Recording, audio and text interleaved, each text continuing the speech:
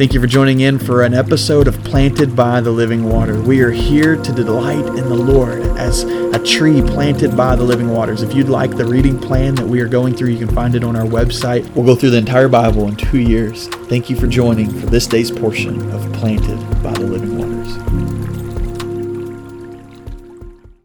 Today's going to be short and sweet. Malachi chapter 1 verse 2 says, "I have loved you, says the Lord." I have loved you, says the Lord. I want to just encourage you today with that simple statement that God loves you. He's going to go through and talk about the interaction between Jacob and Esau and how he loved Jacob and he hated Esau. And he's talking about the people, the people. He loved Israel. They were his chosen people, and he hated the ones that were not his people.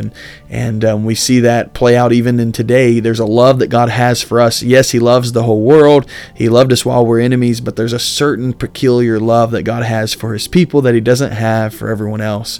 And that is what he's saying here. I love you. And you can get into that in Romans. This is what Paul quotes in Romans 9 when he talks about God having loved Jacob and hated Esau before they ever could do good. And I want you to know that today the Lord loves you. And it's not based on anything you've done or will do or are doing, but it's based on him choosing you and having you as a person who is considered a child of God, who is called on the name of Jesus and have been saved by grace through faith, and you are loved by him.